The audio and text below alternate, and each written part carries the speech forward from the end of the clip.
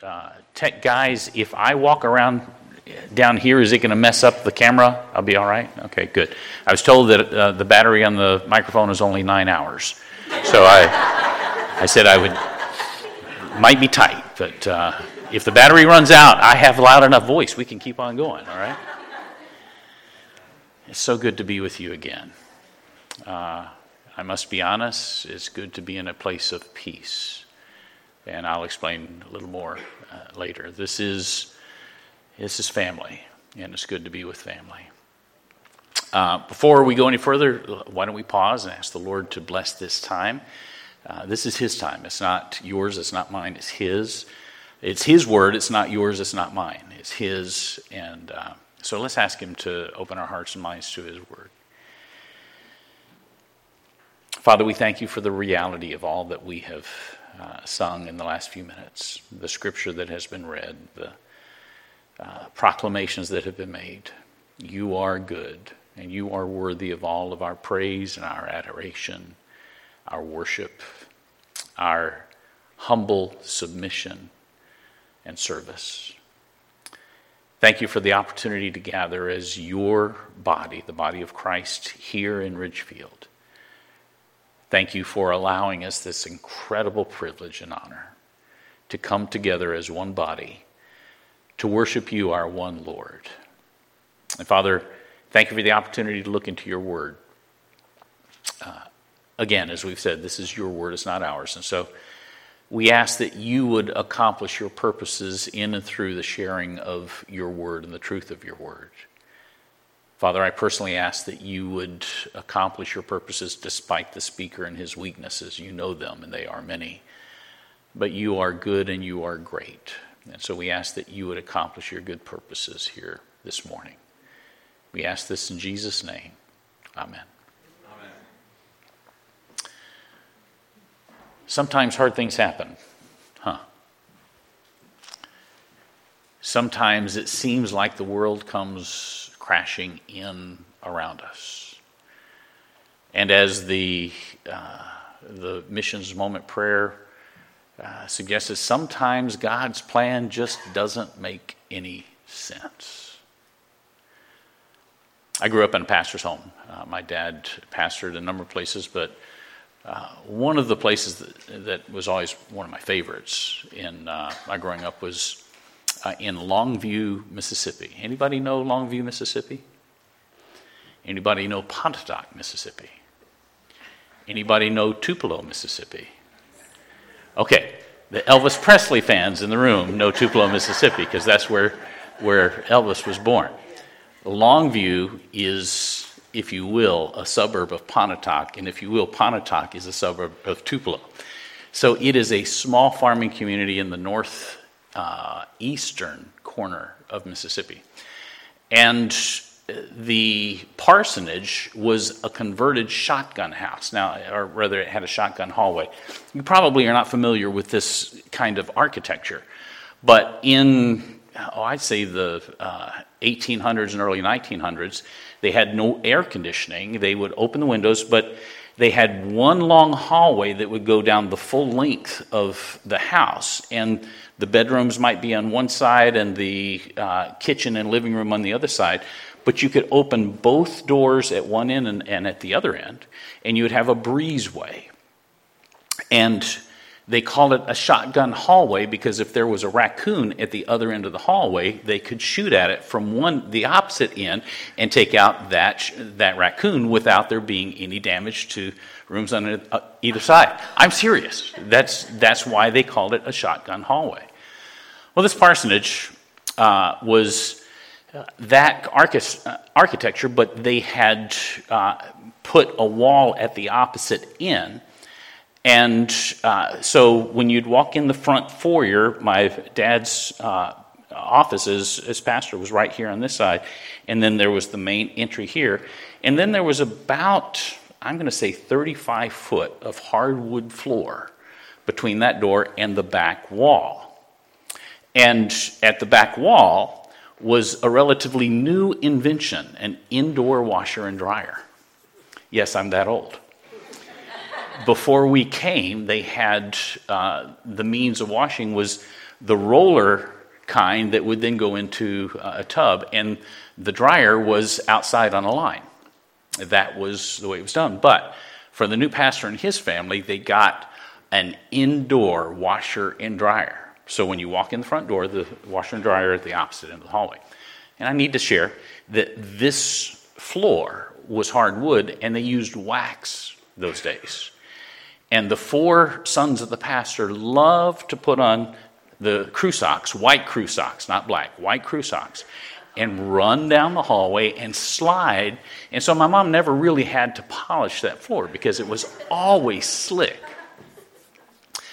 Now, that home was a virtual menagerie of pets. We had all kinds of pets. We had hamsters. We had a horned toad that we brought back from Texas. We had dogs outside that kind of adopted us. One was Popcorn. He was black and white. The other was Peanuts. He was brown and tan. And then Cracker Jacks, which was all kinds of colors mixed together. But the undisputed queen of the menagerie was Cat 2, our Siamese cat. Our first cat was named Cat, Siamese cat. She passed, and our next cat was Cat 2, Siamese cat. Anybody want to guess what the third cat's name was? Cat Trace. We wanted to get a little Latin flavor in there. But Cat 2 was your stereotypical Siamese cat. Very aloof, very proud, very much in control.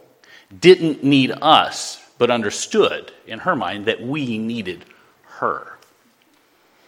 And so my mom tells the story that one day, right after this new dryer had been put in place, she did the laundry. She took a load out of the dryer and put it off to the side, and the phone rang. So she went and she answered the phone. When she came back, she put that wet laundry into the dryer, turned it on, and heard boom, da-da-dum, ba-bum, bum, bum, ba-bum, bum, bum. She rolled her eyes and thought, oh, one of the boys put a basketball in the dryer. Why she would think that, I still cannot figure out. That hurt us when she said that. So she went over to the dryer casually, no rush. She opened the door, and out burst Cat 2 straight out of the dryer. Her fur was about 3 times the normal size. Her tail was about this big. And she came out and she shot straight out about 6 or 7 feet, and she hit that recently polished floor and slid. And my mom said that she stopped, she shook her head, she shook her head again, and then she tried to get traction on that slick floor and couldn't get, and she ran another 3 or 4 feet, and then she stopped and she slid, and she shook her head and she shook her head. And then she finally got to a front rug and got some traction. She ran into the living room and dove under the couch and stayed there for about 9 hours. And her ears were down the whole time. And we look, and every so often we'd hear, meow. We were able to get her out, and we inspected, and there was no physical damage except for her claws that were shredded. Because here's what happened. This was a new, interesting addition to the home. And as she approached it, there was warmth inside. She climbed into the warmth and got settled in to enjoy this new bed. And all of a sudden, the door opens, and a load of wet laundry comes in and crashes on top of her. And that door closes, and it starts to spin. It goes black, and she's hit with a blast of heat from hell. And she tries desperately. You know how the old dryers had little holes in them? I don't know if any of you know that. She tried desperately to grab hold of those holes and could not. And finally the door opened. And so her claws were torn somewhat, but the greatest injury was to her pride. And she recovered, but she always kept a healthy distance from the dryer from that point forward. In that moment, her world caved in. It turned upside down. And she grasped for anything and everything she could to try and hold on. And it didn't work. And some of us in this room can identify with Katu.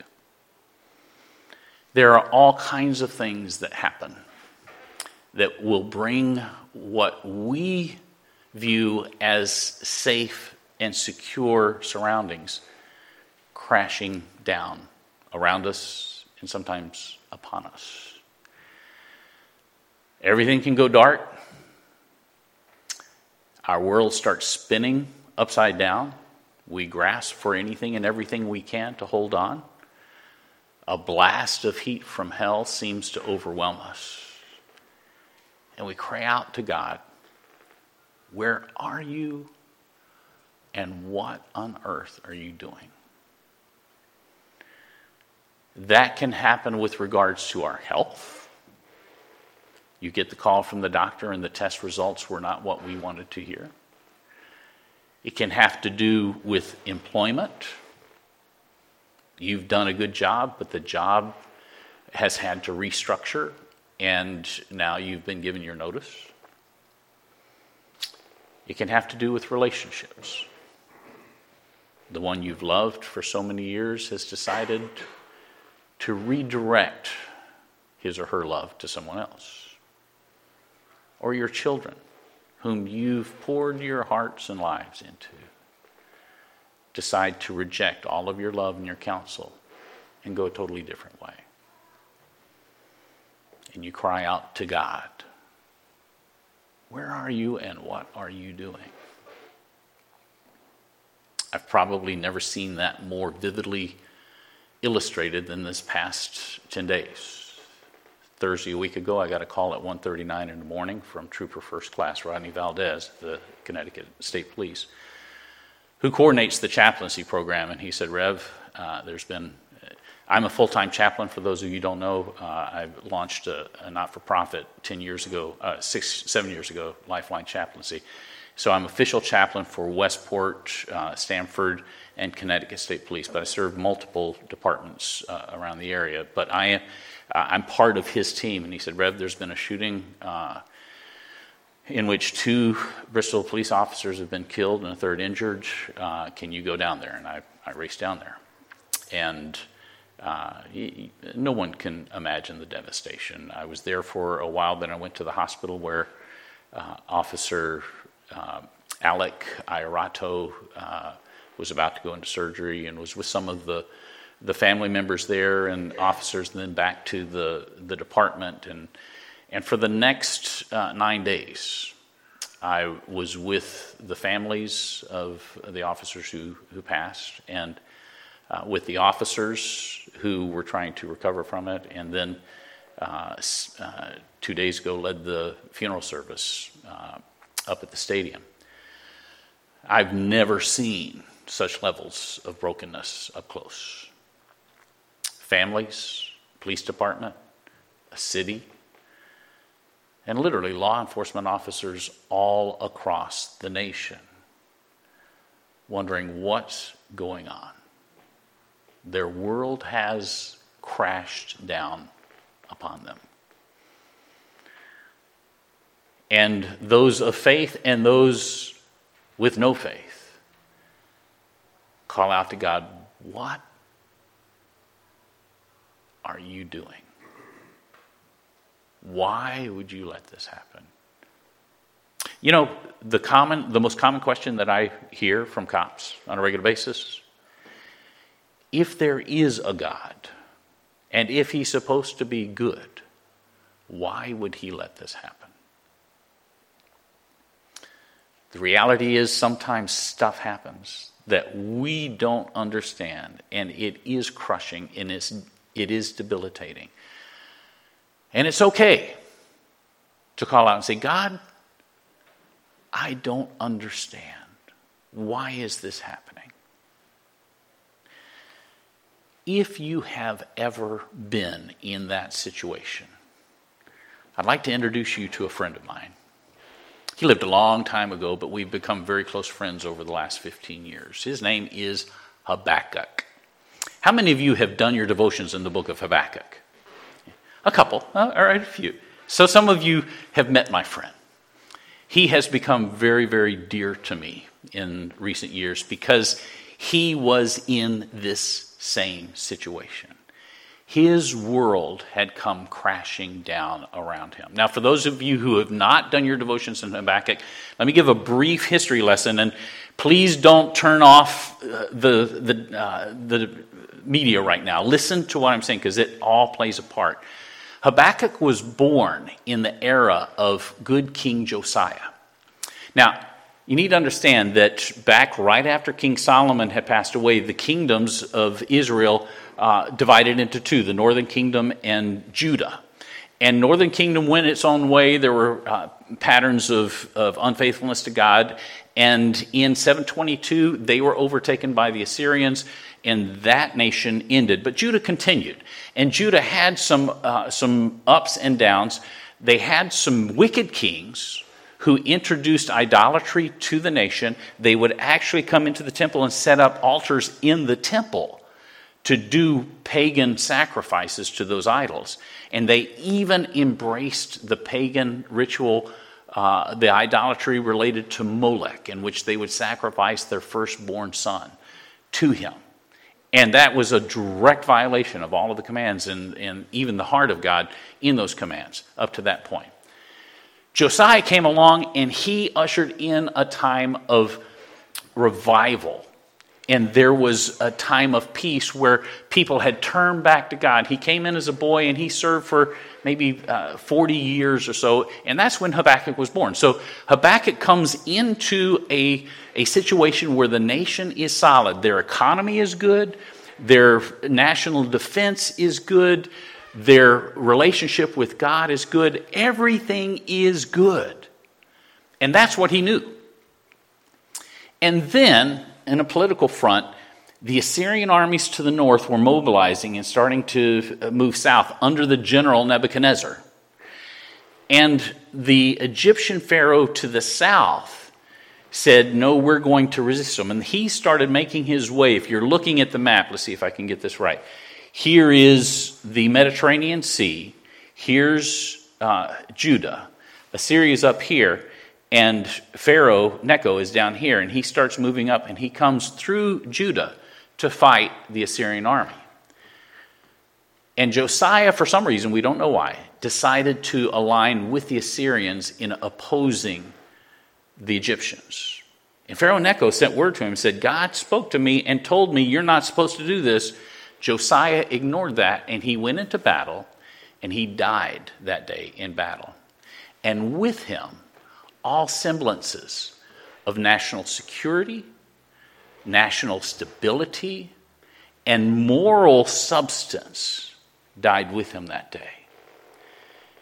And one of Josiah's sons, Jehoiakim, became king, and he brought back all of those egregious, offensive, idolatrous practices.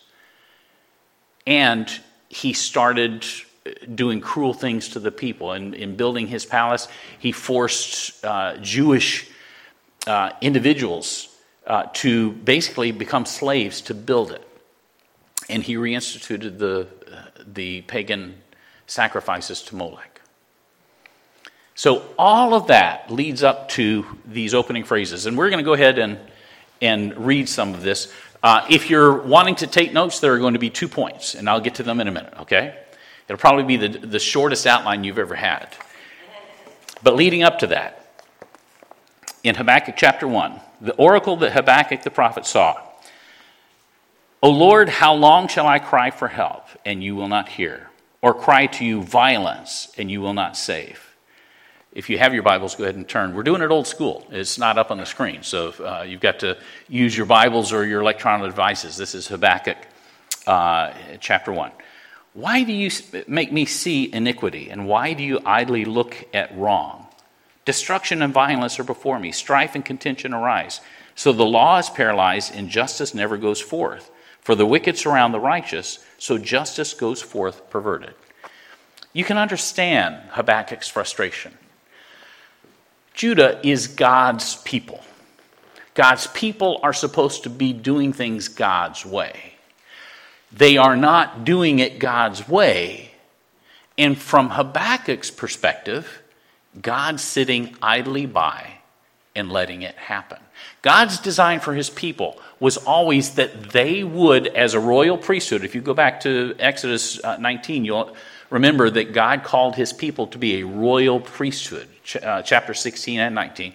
And that's reflected also in 1 Peter. And that priesthood had the responsibility of being a reflection of God to the people and then the nations, and then bringing the nations to God. So the responsibility of God's people is to be an accurate reflection of him, his priorities, his concerns, his passions. And Judah was failing miserably, and in fact was doing the opposite. And Habakkuk cries out and says, "What are you doing? God, you're falling down on your job because you're not keeping your children in line." And God responded, verse 5. "Look among the nations and see, wonder and be astounded, for I am doing a work in your days that you would not believe if told. For behold, I'm raising up the Chaldeans, the Babylonians, that bitter and hasty nation, who march through the breadth of the earth to seize dwellings not their own. They are dreaded and fearsome. Their justice and dignity go forth from themselves." That basically means they have lost all justice and dignity.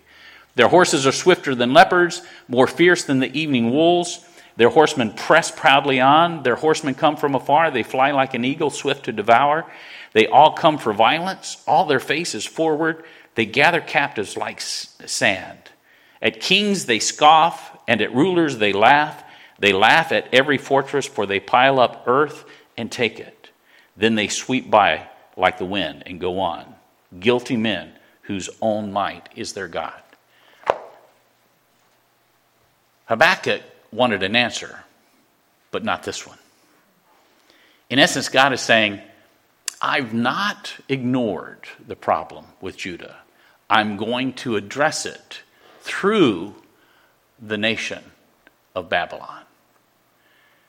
And Babylon, we don't have time to go into all the details, but Babylon was notorious for their cruelty.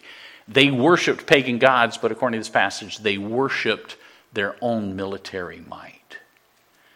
And Habakkuk said, nuh-uh. That's not going to work, God. And his response in verse 12, in the passage we read, you can hear his frustration. You can hear his heart. You can hear his confusion. He says, "Are you not from everlasting, O Lord my God, my Holy One? We shall not die. O Lord, you have ordained them as a judgment, and you, O Rock, have established them for reproof. You who are of purer eyes than to see evil and cannot look at wrong, why do you idly look at traitors and are silent when the wicked swallows up the man more righteous than he?" Judah was sinful, but the Babylonians were off the chart. How can you bring about righteous justice to your people through a nation that is horrific in all of their behavior? You make mankind like the fish of the sea, like crawling things that have no ruler. He brings all of them up with a hook. He's talking about the Babylonians and their cruelty, and drags them out with his net. He gathers them in his dragnet, so he rejoices and is glad. Therefore he sacrifices to his net and makes offerings to his dragnet, for by them he lives in luxury and his food is rich. Is he then to keep on emptying his net and mercilessly killing nations forever? In other words, the Babylonians are effective in gathering people like fish in a net and destroying them. And you're not going to do anything. You're going to use them. You're not going to stop them. And here's Habakkuk's heart, and I really appreciate him. "I will take my stand at my watch post and station myself on the tower and look out to see what he will say to me and what I will answer concerning my complaint." In other words, God, I think you're wrong. Now, what have you got to say to that? And the passage that was read this morning is his response. Verse 2. "The Lord answered me, write the vision, write it, and make it plain on tablets that he may run who reads it. For still the vision awaits at appointed time. It hastens to the end, it will not lie. If it seems slow." In other words, it's coming. The answer is coming. Don't worry about it. In verse 4, he says, behold, his soul is puffed up. He's talking about Assyria. It is not upright within him. But the righteous shall live by his faith. God's response to Habakkuk in this unimaginable situation had a twofold responsibility. He says, the just shall live by his faith. The Hebrew word there for faith can be translated either trusting or by trusting in God, or by his faithfulness, faithful obedience to God. And all of the commentaries that have looked on this say it's not either or, it's both and. It's your responsibility, regardless of what's going on, is to have faith and to live faithfully. So the 2 points for your outline this morning. First, when your world is coming apart, when it doesn't seem like God's plan is making any sense, first, trust him. Trust him. Habakkuk had one very, very limited perspective. He could not see the eternal plan and the eternal scope of things. And because God's plan didn't make sense to him, he drew the conclusion that it was not making sense at all. And the need for Habakkuk was to step back and say, okay, I don't understand it, but I'll trust God. Even though I don't understand it, I will trust God. If you're like me, you like to have a full explanation before you trust. God doesn't work that way, does he? Can a 3-year-old child fully understand a parent's restriction on that child? The parents say, you may not go out and play in the street at 3 years old. And the child says, I should be able to. That 3-year-old child can't comprehend why the father or mother would not allow them to do something. In fact, it's been my experience that most of the times children don't really understand, much less appreciate, their parents' directives. Has anybody here had children that are other than that? Can I hear an amen? Children by nature have a very limited perspective. And sometimes parents' instructions don't make any sense at all. But that doesn't mean the children have a right to not yield and trust them. Magnify that millions of times, and that's our relationship with God. Even though his plan does not make sense to us, it is to our benefit to trust him because he's got a much greater vantage point. My mind's aging and decrepit. Have I told you the story of my son on the maze in Wantagh? Have I told you that? Okay. When we lived in Wantagh, Long Island, there was a maze that was built out of cinder blocks, and it was probably about as big as to halfway back on the pews there. And the wall was about 4 foot high, and so at 30-some years old, I was still able to jump up on top of that wall. I don't know if I could do it now. And so Micah is about 3 or 4 at the time, and he goes in. He can't see, and so he's going, and he's trying to make his way through the maze, but obviously the walls are too high. I'm up above the maze, and I can see where he's supposed to go. And I said, okay, Micah, he knew right and left. Turn right, turn left.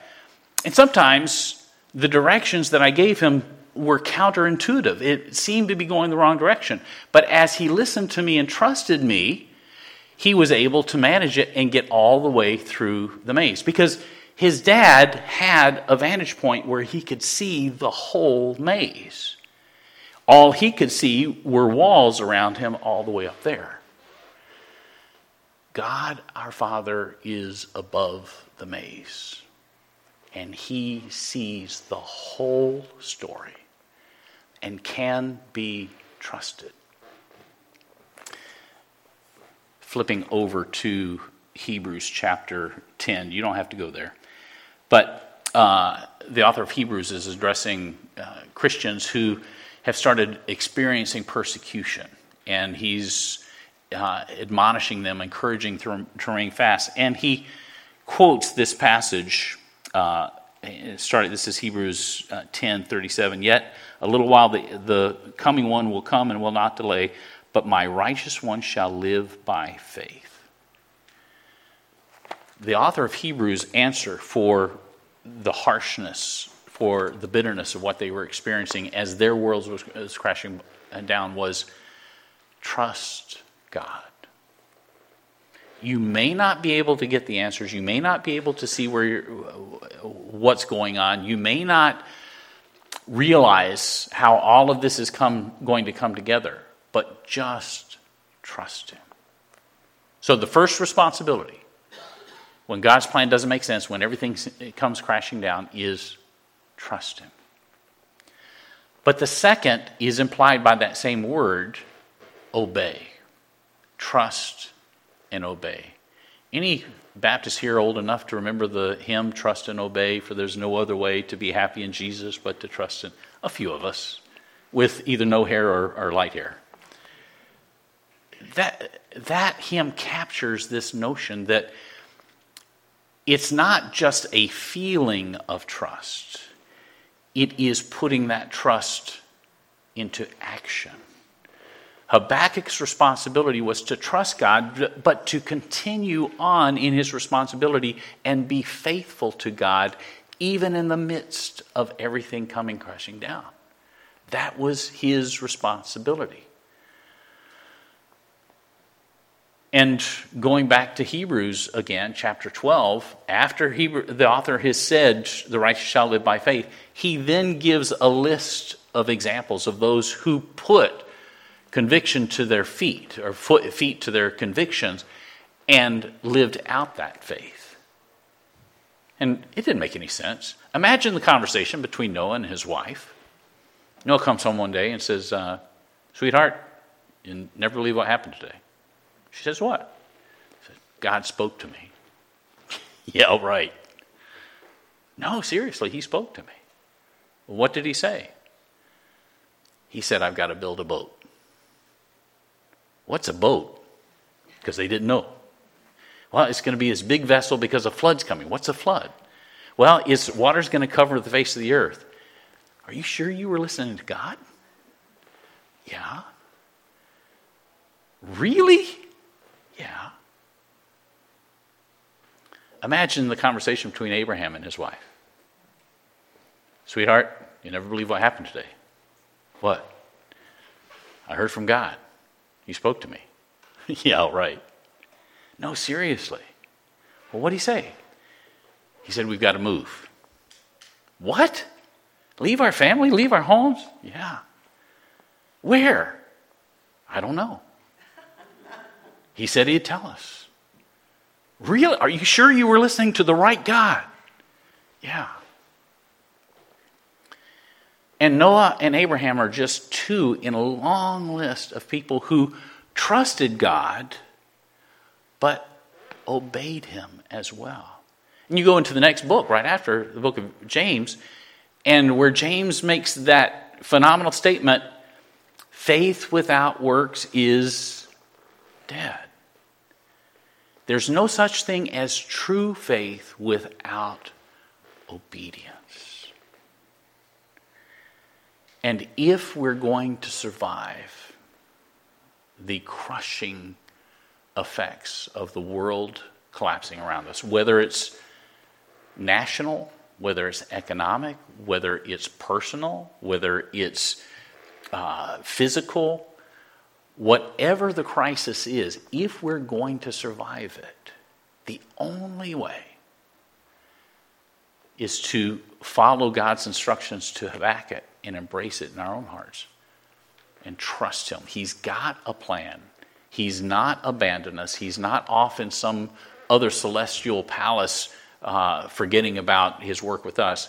He's got a plan, and he's going to work that plan out. And so we have the responsibility to trust him and obey. Habakkuk's closing comments show that he got the point. In verse 17, chapter 3, he says, "Though the fig tree should not blossom, nor fruit be on the vines, the produce of the olive fail, and the fields yield no food, the flock be cut off from the fold, and there be no herd in the stalls." Now what he's done in that verse, and he's basically just given the whole scenario of the economic status of the nation, because they were an agricultural society. So he gives the crops, he gives the livestock, and he says, even though all of that is gone, even though our nation as we know it falls apart, yet I will rejoice in the Lord. I will take joy in the God of my salvation. God, the Lord, is my strength. He makes my feet like the deer's. He makes me tread on high places, on my high places. Habakkuk got it. But the solution is no less for us. When God's plan doesn't make sense, when everything seems to be crushing down, the best thing for us to do is to trust him. He's got a plan. He's working it out. He's not abandoned us. And obey him, regardless of how ridiculous it may seem. True story in closing. About 30 some years ago, I was pastoring down in Fort Lauderdale, Florida. And my wife had to go take care of her folks with something, so I took the two boys. Micah at the time was, I'm going to say, is probably five-ish. And so Philip would have been in the neighborhood of 2-ish, my younger son. And we went to this park, and the park had the playground, had typical stuff. But one of the things was this green fiberglass tube slide. Have you ever been to a playground that has the tube slide? And it was about, I'd say maybe 2 feet wide and high. And Micah saw it, and he knew what it was, and he ran, and he climbed up, and he ran over and jumped in and went down, and did that 2 or 3 times. And his 2.5-year-old brother is standing, still somewhat of a toddler, chubby, still he's waking up to some of the larger realities of life, and he watches his brother enter up there and then come out down here, and he's fascinated by this. And so Micah makes friends with some other kids and goes off and plays. And so after he goes, Philip goes over and he climbs up the stairs, and he goes over to that tube, and he puts his hands on either side as far as they could reach. And he looks in, and what he sees is this huge, big black hole. That's all you can see in that kind of situation. And I thought, oh my goodness, he's going to try and go in. And so I hear him mumbling at the top, and he's still some toddler gibberish. And, and he's going in his mind, okay, I saw my brother do this. Am I going to do this? And so in that kind of situation, it's a megaphone. You can hear everything. I heard what he was saying, so I called up and I said, Philip, come on down. Daddy will catch you.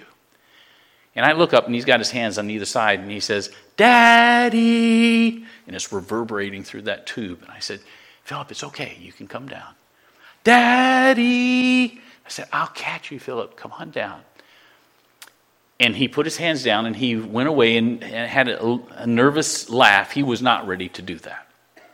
So time went on, and Micah did it again, and so he goes back, and he just automatically grabs it and calls, Daddy! And I run over and say, I'm here, Philip. I'll catch you. Come on down. Daddy! And he ran away. Third time he comes back, and I said, well, he's not going to do it, but I better be there. And he says, Daddy! And I said, Philip, come on down. All of a sudden I hear, boom! I thought, oh my goodness, he's coming. I better catch him, because if I don't, I'm going to be paying for his therapy for the rest of his life.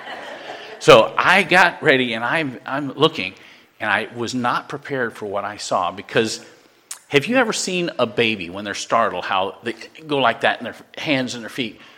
That's what it was. His feet came first, and they were up in the air, and he's coming around, and his arms are up in the air, and his eyes are like this. And I thought, he's thinking, what on earth did I do? But as soon as his body made its way around that curve, and his eyes locked on his daddy's eyes, that expression of horror was instantly changed to one of glee as he came into my arms. And I said, "Philip, you're such a big boy. I'm so proud." He pushed my hands down. He ran over to the stairs. He went up to the top, and he did that probably a dozen more times.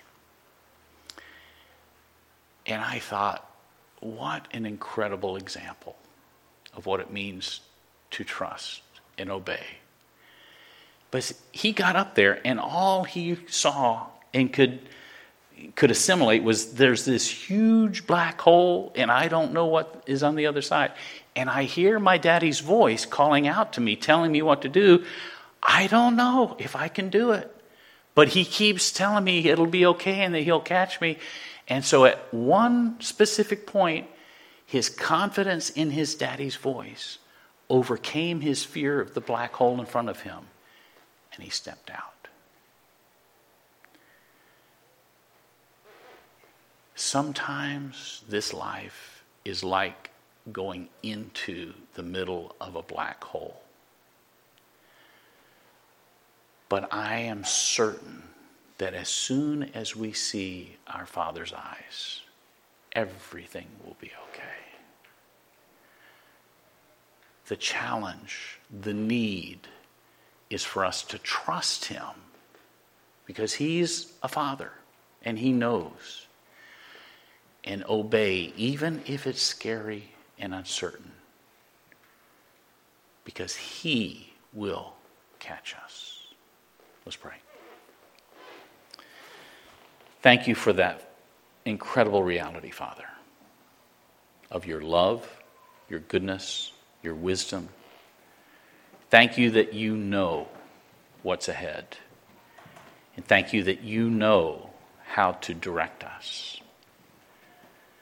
Father, you also know our weakness. You know our struggles. We ask that you would empower us to embrace faith and apply faith, to trust you and to obey. Because we know there's no other way to have your joy. We ask this in Jesus' name. Amen.